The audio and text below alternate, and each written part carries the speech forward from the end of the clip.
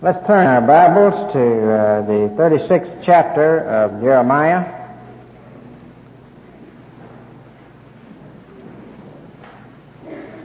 In the surrounding chapters, as we have seen, as we've studied the book of Jeremiah, payday has come, and the nation is now on the verge of reaping what it's sown in its rebellion against God. As predicted by Jeremiah, the Babylonians have come and are besieging the city, and the city is on the verge of its final fall. When the people would go into captivity, when the city would be burned and the temple destroyed in 586 A.D. Or B.C., 586 B.C. But at this point, we have the 36th chapter, which reverts back to something which took place during the reign of not the final king, Zedekiah, but a previous king, Jehoiakim. And as you go through the book of Jeremiah, you find that the prophecies are not arranged chronologically. But it's interesting that right in the midst of this final besiegement, we have this glancing back, as it were, to something that took place in the reign of the previous king. When the king, in a very derisive action, cast the prophecies of Jeremiah into the fire. The first thing that we have in this 36th chapter is the recording of all of Jeremiah's prophecies in a book.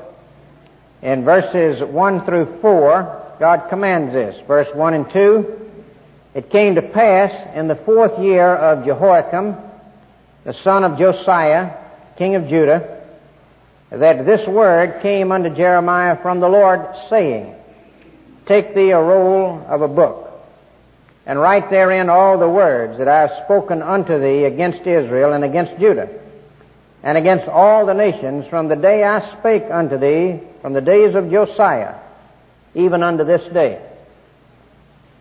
Now, Jeremiah's motive in recording on a scroll all of these prophecies that he's been giving verbally and orally is, of course, number one, the command of God, and number two, his love for his nation and his desire to see his nation not bring down upon it the wrath of God as it is proceeding to do. What is God's motive in commanding Jeremiah to record in one place all of these prophecies? In verse 3, God says, "It may be that the house of Judah will hear all the evil which I purpose to do unto them, that they may return every man from his evil way, that I may forgive their iniquity and their sin." God's immediate motive was that the cumulative effect of all of his threats and warnings might produce repentance, might cause men, the house of Judah, to turn every man from his evil way. His ultimate motive was so that he could forgive them, that I may forgive their iniquity and their sin. God, of course, speaks in human terms when he says, "It may be." God knows what will happen. Known unto God are all of his works from the foundation of the world. And God knew what would take place and that they would not repent. But nonetheless, this gets it across to you and I. And this is a human way of expressing it. That as long as God is calling on us to repent, his hand is still suspended. Judgment has not yet fallen. There is yet opportunity to repent. And while God is running the world according to his predestined plan from all eternity, nonetheless, his dealings with us are directly related to our attitude toward him There's a dynamic relationship. We're not puppets. We bring His wrath down on ourselves. And it's a genuine call to repentance. And if we repent, we will be forgiven. These things are a great mystery, but both are true. And it's brought before us in a phrase like it may be. The ultimate motive of God, that He might forgive over and over and over, we're told in Scripture. And God says, I have no pleasure in the death of the wicked, but that the wicked should turn and live. God doesn't desire that one single human being go to hell. Says that He is not willing that any should perish, but that all should come to repentance. And yet He has decreed that some will go to hell, and that not all will be saved, and that any who do not repent and believe will so perish. Why should God's desires run contrary to God's decrees? That's a great mystery. We must hold to both truths as the Scriptures express them. And for 1 second, let us not give up the fact that there will be ultimate and awful punishment for all who do not repent and turn to God. Nothing could be clearer in Scripture. At the same time, let us not for one moment doubt that God desires the salvation of every man, as He expresses that also. The motive of God, He wants to bring fear to their hearts. He says, maybe if you go and you read all of these prophecies at one time, it'll produce enough fear that they'll repent.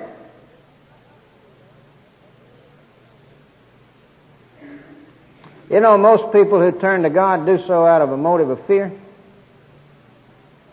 If you were to take this group present here, and you were just to go around and say, honestly speaking, you tell me what turned you to the Lord, you'd find that 2/3 of the group would say, I was afraid of the wrath of God. And there's nothing wrong with that motive. That's a biblical motive. Christ appealed to that motive. Christ said, fear not them which kill the body, but cannot harm the soul. Fear Him that hath power to cast both body and soul into hell. Yea, I say unto you, fear Him. Speaking of God. God reaches us on the motivation level that we need. He knows what we like. He knows our obstinate heart. He knows our love of sin. A higher motive would be to turn to God out of just a flat love for God, a love for His fabulous mercy in sending His Son. That would be a higher motive. But God motivates us where we are. He reaches down to our level. And one of the motives that are appealed to in Scripture is fear, but it's appealed to because God loves us. He says, you read all of these prophecies at one time so they'll fear me and repent so I can forgive them.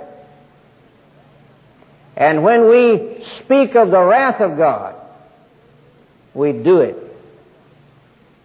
in love for men. When we speak of hell, we do it because God loves men. Christ is the one who had more to say about hell than anyone else in all of Scripture. And we pick this up here as God gives Jeremiah this instruction. The whole process of motivating people. The recording of all of Jeremiah's prophecies in a book. Now notice the means used to record. How can Jeremiah remember all of the prophecies that we've been studying up to this point? Pages and pages and pages of prophecies. How can he remember all this that's not recorded? In verse 4, then Jeremiah called Baruch, the son of Neriah. And Baruch wrote from the mouth of Jeremiah all the words of the Lord, which he had spoken unto him upon a roll of a book. Jeremiah just sat there and rattled it off. How did he do that? Calvin says, the greater part of so many words must have escaped the prophet. had not God dictated them again to him. That's a phrase that we need to be careful with, the word dictate. Because Calvin didn't hold, nor do evangelicals today hold, to the idea of the writers of Scripture merely taking dictation. Or rather, the mind, the background of the writer himself entered into the writing of Scripture. He used his own faculties. That's why John writes different from Paul, and so on. And yet, God so guided the writers by His Spirit, and we don't know the actual method of inspiration, but He so guided their minds that what was written was, down to the very words chosen, His Word. Plenary, verbal inspiration, full inspiration, extending to the very choice of words, the verb tenses, the question of whether a noun is singular or plural, and so on. That's the Bible's doctrine of inspiration. All Scripture is given by inspiration of God, is God-breathed, is the literal translation of the word inspiration. And you find Christ and Paul basing an argument on the tense of a verb or on whether a noun is singular or plural from the Old Testament.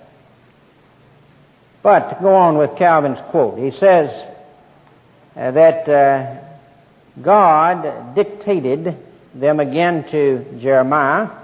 Jeremiah then stood, as it were, between God and the scribe, Baruch. For God, by His Spirit, presided over and guided the mind and tongue of the prophet.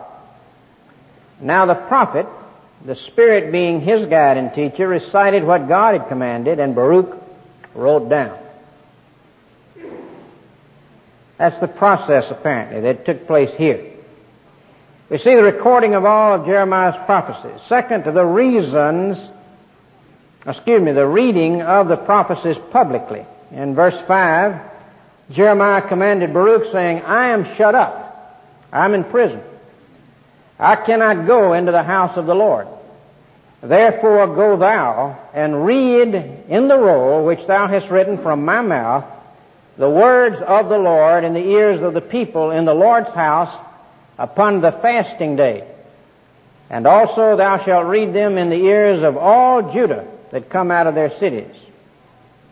It may be they will present their supplication before the Lord, and will return every one from his evil way. For great is the anger and the fury that the Lord hath pronounced against this people.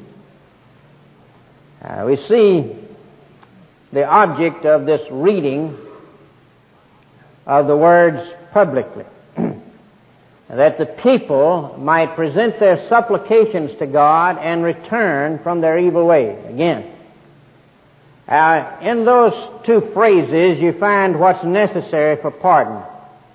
The idea of presenting our supplication to God, casting ourselves on God's mercy. God offers forgiveness, trusting Him to give forgiveness, and turning from our evil way. That's repentance. Billy Graham has a new book out, just off the press, How to Be Born Again. And in it he discusses the acts of repentance and faith. He speaks of the key word, repentance. He talks about the fact that repentance wouldn't do any good were it not for the death of Christ. We could repent forever. And had Christ not died for our sins, God could not be a forgiving God. He says, we've heard so much about roots. The roots of man's individual and corporate problems lie deep in his own heart. We are a diseased human race. This disease can only be dealt with by the blood of Christ. Just as the Old Testament blood was shed on hundreds of altars, looking forward to the day when Jesus Christ would come and be the Lamb of God who takes away the sin of the world. He became the cosmic scapegoat for the entire world. All of our sins were laid on Him. This is why God can now forgive us. So that's the atonement as the basis of God's forgiveness. But then he goes on to talk about repentance as an essential ingredient on our part. He says, repentance involves simple recognition of what we are before God, sinners who fall short of His glory. Second, it involves genuine sorrow for sin. Third, it means our willingness to turn from sin. You notice the way it was phrased by Jeremiah, to turn everyone from his evil way. Our willingness to turn from sin. It's a matter of the will. It's not how successfully we turn. It's the willingness. God will enable us to repent and to turn and to gradually overcome. But it's that surrender of will. I can give my will to God, and I do. That's repentance. And then he says a second key word, faith. He says, in considering conversion, we've seen it has a turning from side, turning from sin, called repentance. It also has a turning to side called faith. Faith is first of all belief. Belief that Christ, who was who He said He was, the Son of God. Second, faith is belief that He can do what He claimed He could do. He can forgive me and come into my life. Third, faith is trust, an act of commitment in which I open the door of my heart to Him. I put my trust in Him to forgive me, in effect. So this is what's being brought out here by Jeremiah, this turning and supplication and repentance, seeking God's forgiveness. The obedience Baruch, the son of Neriah, did according to all that Jeremiah the prophet commanded him, reading in the book the words of the Lord in the Lord's house. And he did it on a fasting day when all the people were present. It took great courage to do that. We see the recording of all the prophecies, the reading publicly of these prophecies, the response of some of the princes. In verse 11, when Micaiah had heard out of the book all the words of the Lord, then he went down into the king's house, into the scribe's chamber. Lo, all the princes were there. And he named some here. Then Micaiah declared unto them all the words that he had heard when Baruch read the book in the ears of the people. Therefore all the princes sent Jehudi unto Baruch, saying, Take in thy hand the roll wherein thou hast read in the ears of the people, and come. So Baruch the son of Neriah took the roll in his hand and came unto them. They said unto him, Sit down now and read it in our ears. So he read it in their ears. Now it came to pass, when they had heard all the words, they were much afraid, both one and another, and said unto Baruch, We will surely tell the king of all these words. And they asked Baruch, saying, Tell us, how didst thou write all these words at his mouth? Baruch answered, He pronounced all these words to me with his mouth, and I wrote them with ink in the book. They didn't have a book like we do. They had scrolls, but they refers to it here as a book.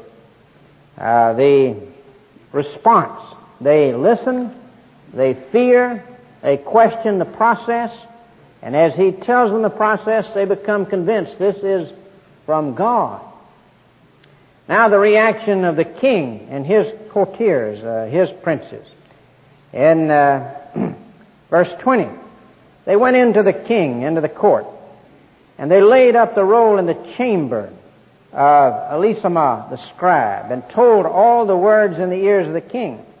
So the king sent Jehudi to fetch the roll, and he took it out of Elisama the scribe's chamber. And Jehudi read it in the ears of the king, and in the ears of all the princes which stood beside the king. Now the king sat in the winter house in the 9th month. There was a fire on the hearth burning before him. And it came to pass that when Jehudi had read 3 or 4 leaves, he, the king, cut it with a penknife. He leapt out of his chair, he goes up, he grabs a scroll, he cuts it with his penknife, and cast it into the fire that was on the hearth. Then he'd have him read a few more, and he'd cut those, and he'd throw them into the fire.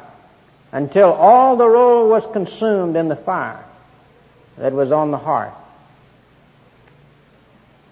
He takes his penknife to the Bible, and then he burns the Bible. Of course, the action here was unique, but the attitude is typical of many.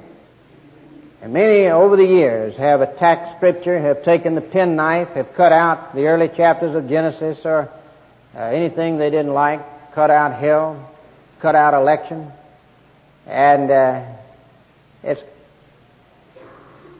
a disposition of heart that's characteristic of many.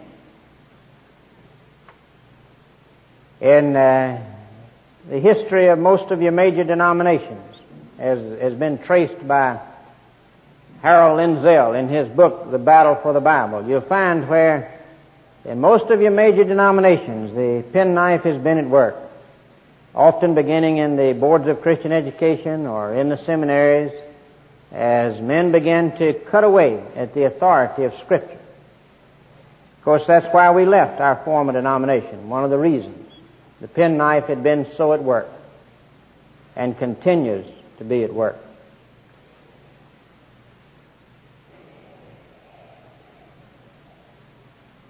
In his book, The Battle for the Bible, Lindsell, though, went on to speak of that kind of treatment in the house of the Friends of the Bible. He mentions a strange case of Fuller Seminary. Fuller Seminary, founded in 1947 with Ockenga as the president in absentia. Charles E. Fuller, the great old-fashioned revival hour evangelist, giving the money to pull together the faculty and so on. And a great seminary founded for the defense of Scripture, scholarly defense of Scripture. And Lindsell, a member of that original faculty and at times acting president of the seminary, and now the editor of Christianity Today and no longer on the faculty there, traced the gradual inroads there at Fuller Seminary of the penknife, culminating in the recent publishing of a book by Paul Jewett, one of the faculty members, entitled Adam, Male and Female, in which he takes the feminist position on equality. It says that the Scriptures do not teach that the husband is in authority over the wife, and sets Paul the rabbi against Paul the theologian, saying that in one passage Paul hadn't outgrown his Jewishness, which thought of woman as inferior to man, but by the time he writes another passage, Galatians, where he says we're all one in Christ, and in Christ there's neither male nor female, bond nor free, so on. By now, Paul the theologian has overcome Paul the rabbi. He sets Scripture against Scripture, Paul against Paul. And this case was rather thoroughly discussed by Lindsell. An answer was written in the Theology News and Notes magazine published by Fuller Seminary. They give their statement of faith that each professor signs on the back. Section number 3, Scripture is an essential part and trustworthy record of this divine self-disclosure. All the books of the Old and New Testaments given by divine inspiration are the written Word of God, the only infallible rule of faith and practice. They are to be interpreted according to their context and purpose, and in reverent obedience to the Lord who speaks through them in living power. And yet we see the leeway that seems present there on the faculty in spite of signing something like that to write a book like Jewett wrote. A defense is made, a number of defenses in this issue. One is made by William Lasore, who was also one of the original members of the faculty. And Lasore says the problem arises over the obvious contradictions in Scripture. And he gives an illustration. And there are numbers of illustrations like this in any translation of the Bible that you'd come across. New American Standard, RSV, King James, Phillips. He says there are numerical inconsistencies. For example, 2 Samuel 10:18 reads, "And the Syrians fled before Israel, and David slew of the Syrians the men of 700 chariots." But the same account is recorded in 2 Chronicles 19:18 and reads, "The Syrians fled before Israel, and David slew of the Syrians the men of 7,000 chariots." 700 versus 7,000. An obvious error in the Bible. How shall we handle that? Well, he points out that the traditional way of handling that among evangelicals, those who believe the Scripture to be in error, has been to say the original autographs, the original writings of Scripture were without error. That was what was immediately inspired by God. But in the transmission of the text, the copying of the text and the translation of the text, errors have crept in. He says that really somewhat begs the question and isn't an adequate response. Clark Pinnock, presently teaching in Vancouver at Regent College there, in his book, Biblical Revelation, The Foundation of Christian Theology, speaking of the inspiration of Scripture, discusses this whole matter of the original autographs, the original writings. And he says, a little reflection reveals the distinction is quite sound. Few are prepared to claim inspiration for the copyists or translators of Scripture. There's nothing absurd about an infallible text imperfectly transmitted. If there is good evidence for the trustworthiness of the Bible as it came from the hand of God, and there is, the entire testimony of Christ. Remember, Christ is the one who sets forth your biblical view of inspiration as much as anyone. He would say, the Scripture cannot be broken. Not one jot or one tittle shall pass from the law till all be fulfilled. He says, the entire testimony of Christ and the apostles referred to above, and there is no evidence for the inspiration of copyists or translators, and there is none, then it follows quite logically that such a distinction must be made.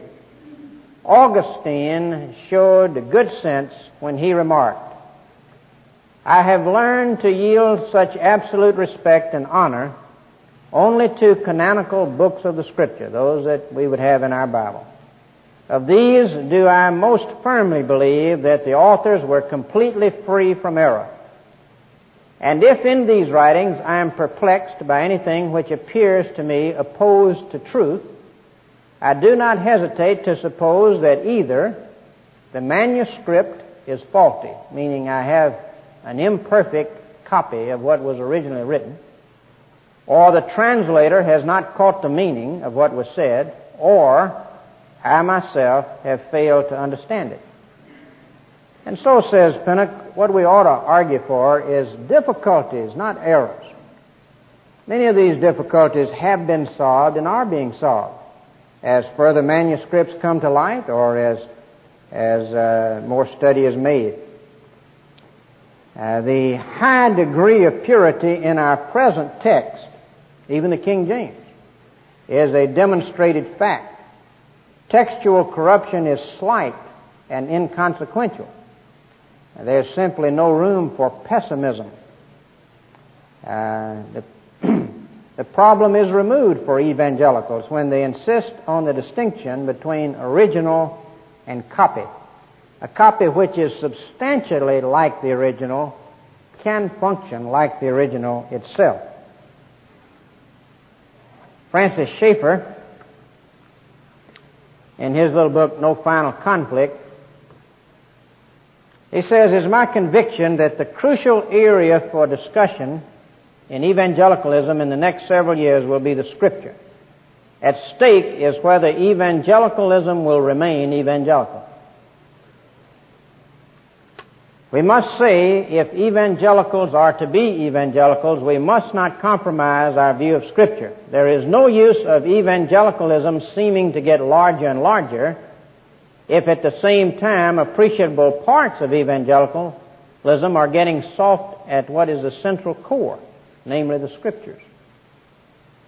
And he says, in effect, no final conflict. There's no final conflict between science and the Bible, any other discipline and the Bible. That God, who's the author of nature, is also the author of Scripture.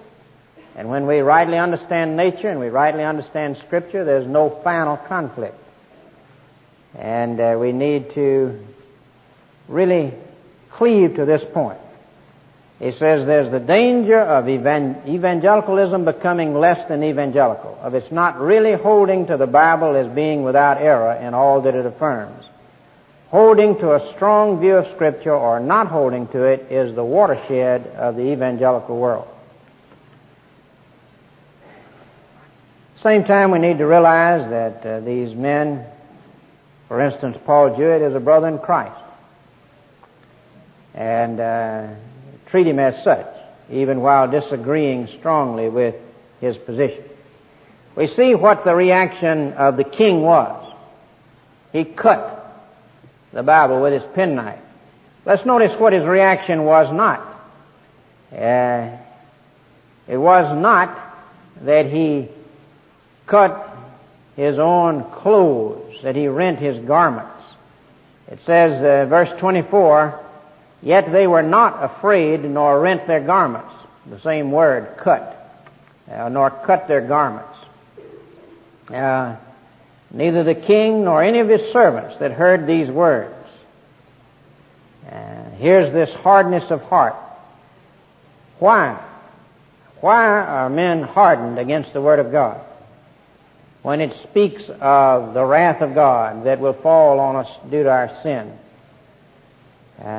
Well, Jesus said, this is the condemnation of the world, that light is come into the world, and men love darkness rather than light, because their deeds were evil. They want to cleave to their sin. They don't want to give up their sin and turn and do God's will. It's too costly. And the reason they react so vehemently against Scripture is it condemns their sin. It unsettles them. They're afraid that it may be true. And it somehow returns their sense of security when they can take the penknife to it and throw it into the fire. But it's folly. It's folly.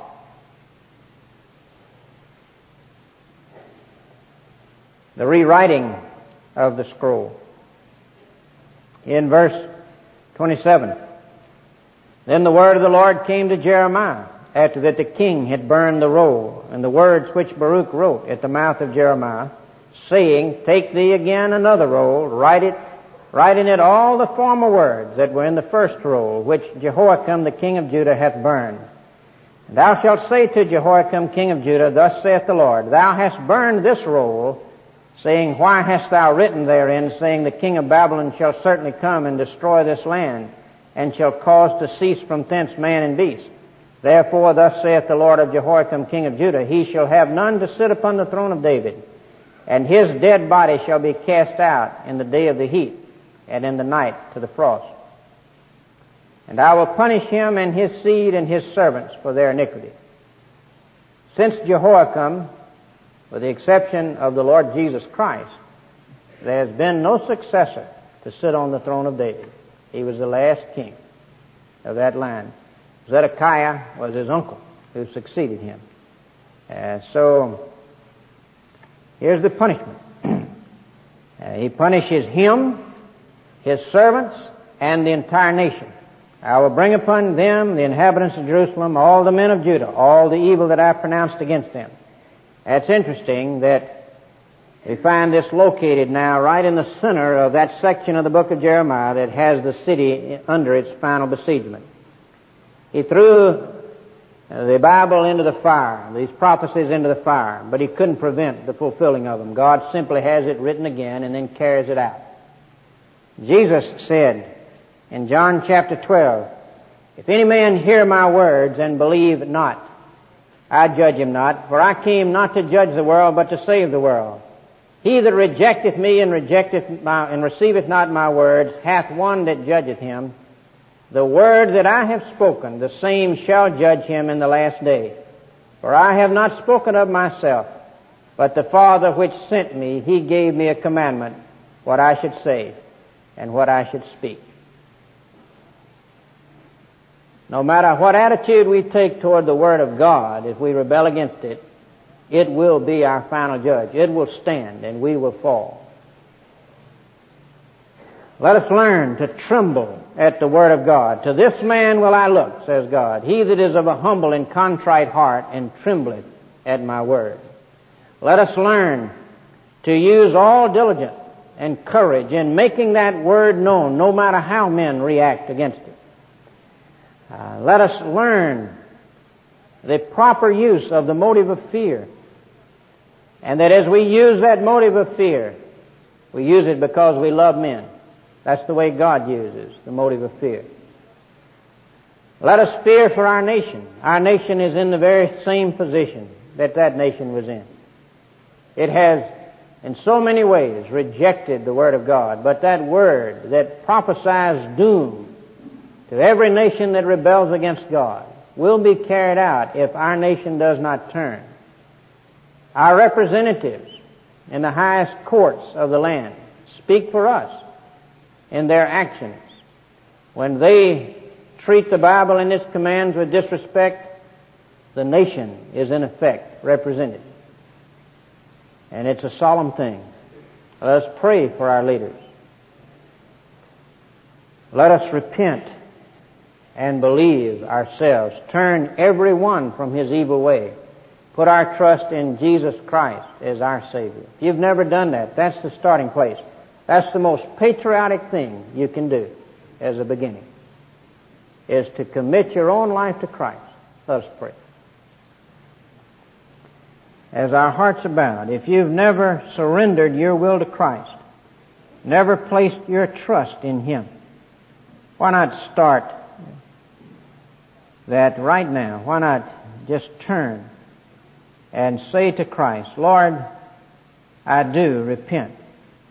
I want to turn from my evil way. Turn thou me and I will be turned. I want your forgiveness. I cast myself on your mercy on the basis of your death for my sins. Come into my life. Amen.